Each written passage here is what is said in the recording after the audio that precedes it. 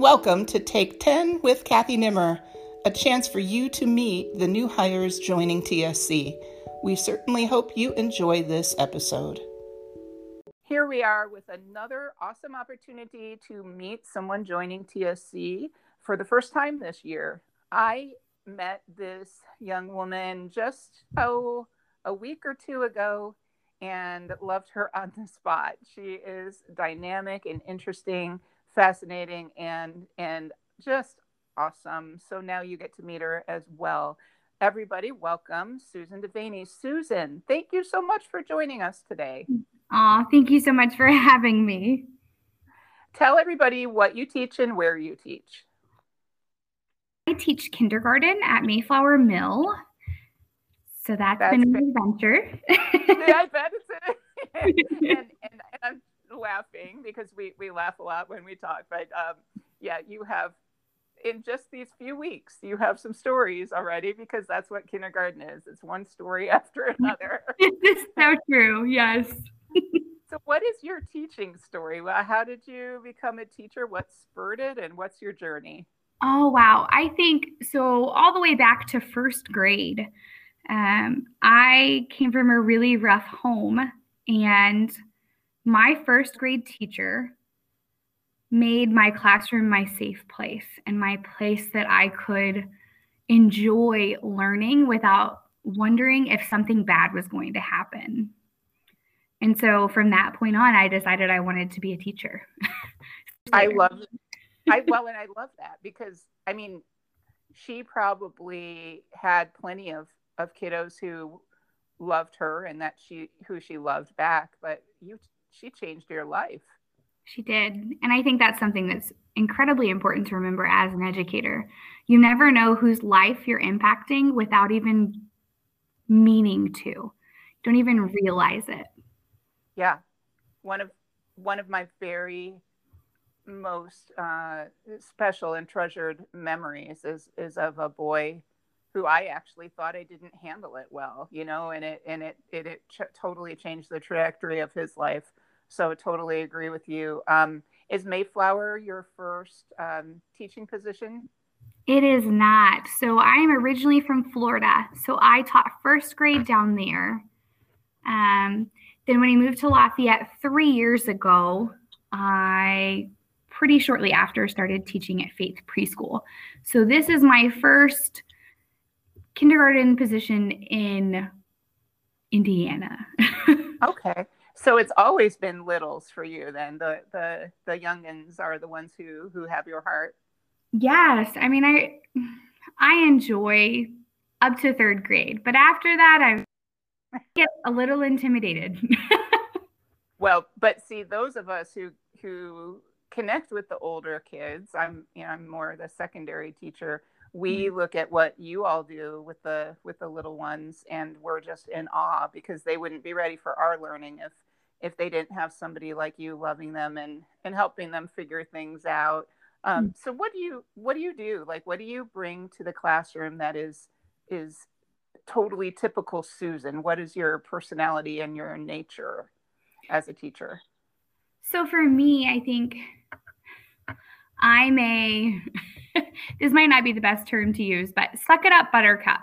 In the sense that we all have moments where we fall apart, right? But then we have to get it together and we got to keep on going. And that looks different. Sometimes that looks like working through our emotions right then and there. And sometimes that looks like, can we hold on for a second and get to a spot where we can stop? And I've had a lot of hard things happen to me in life. And so it gives me a lot of empathy when my littles are struggling as well. Again, I don't know. You and I just were on some similar plane here, because when you're talking, I'm flashing to different situations I've had that are hard and awful, and I've wanted to cry or whatever, but you do have to power through, and you do have to get to a place where it's okay to breathe and maybe shed a few tears, and then maybe find something in yourself that you didn't know was there. And even your little guys and gals, they're learning about themselves so much still at that age, and I bet they're exploring. They don't even know what resilience is, but they're exploring and figuring it out as they go. Yes. Well, and so many of them too, especially my kiddos, I've found life is throwing a lot of hard things at them, and they don't know how to cope. So I think it's an incredible blessing that I get to help teach them how to cope. Oh, yeah. And how beautiful that they're so open with the fact that they just can't handle it. Yeah. Yeah. There's something very, very candid about that age group, and you're helping them figure that out. And so if you're looking back at this first chunk of the school year, does any particular memory stand out, or anything, I don't know, stand out that you're particularly proud of? Well, I guess so. So the day that you came and we had lunch together and then you were leaving. Well, it was actually when you gave me permission to pet Nacho. I was so glad that you couldn't see me because I started tearing up. Oh. And it was because, and I kept thinking to myself, Susan, what is wrong with you? Why are you tearing up at petting a dog?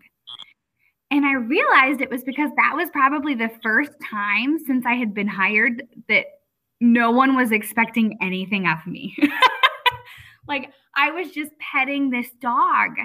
And I know as simple as that is, that kind of resounded with me, and the fact that my kinders are coming in and I'm expecting so many things from them, and their parents are expecting so many things, and their bus drivers and everyone they come into contact with, to where for me, that was a moment where I said, I really want a place for my kiddos to come and just be there and to be themselves and to be able to express how they're feeling and express what's going on, and not in a quick rushed way, because we have our morning meeting and talk about our feelings every day.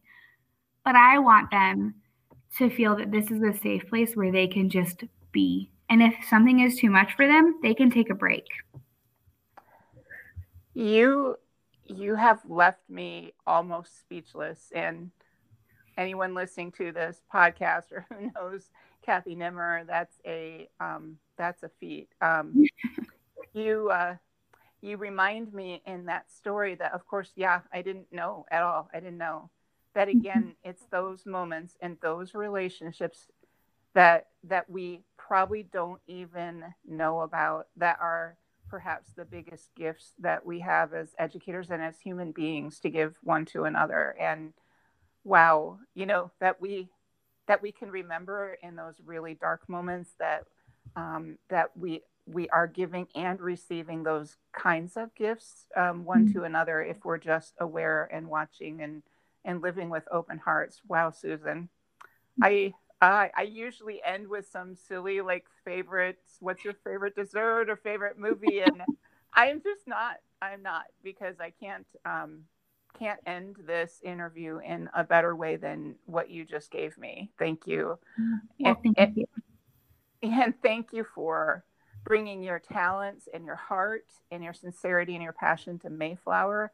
That is a school that has a lot of kiddos carrying a lot of heavy loads. And I love picturing you helping them figure out not just that you will carry it for them for a while if they need it, but that they actually can figure out how to carry it and maybe set some of it down.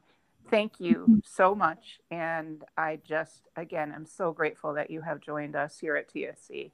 Thank you. It was a joy to talk with you.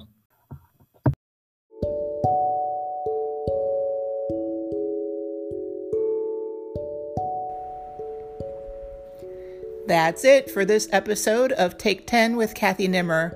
I hope you like what you heard. Remember, the true meaning in life is to plant trees under whose shade you do not expect to sit. Go plant those trees, and I'll see you again next week.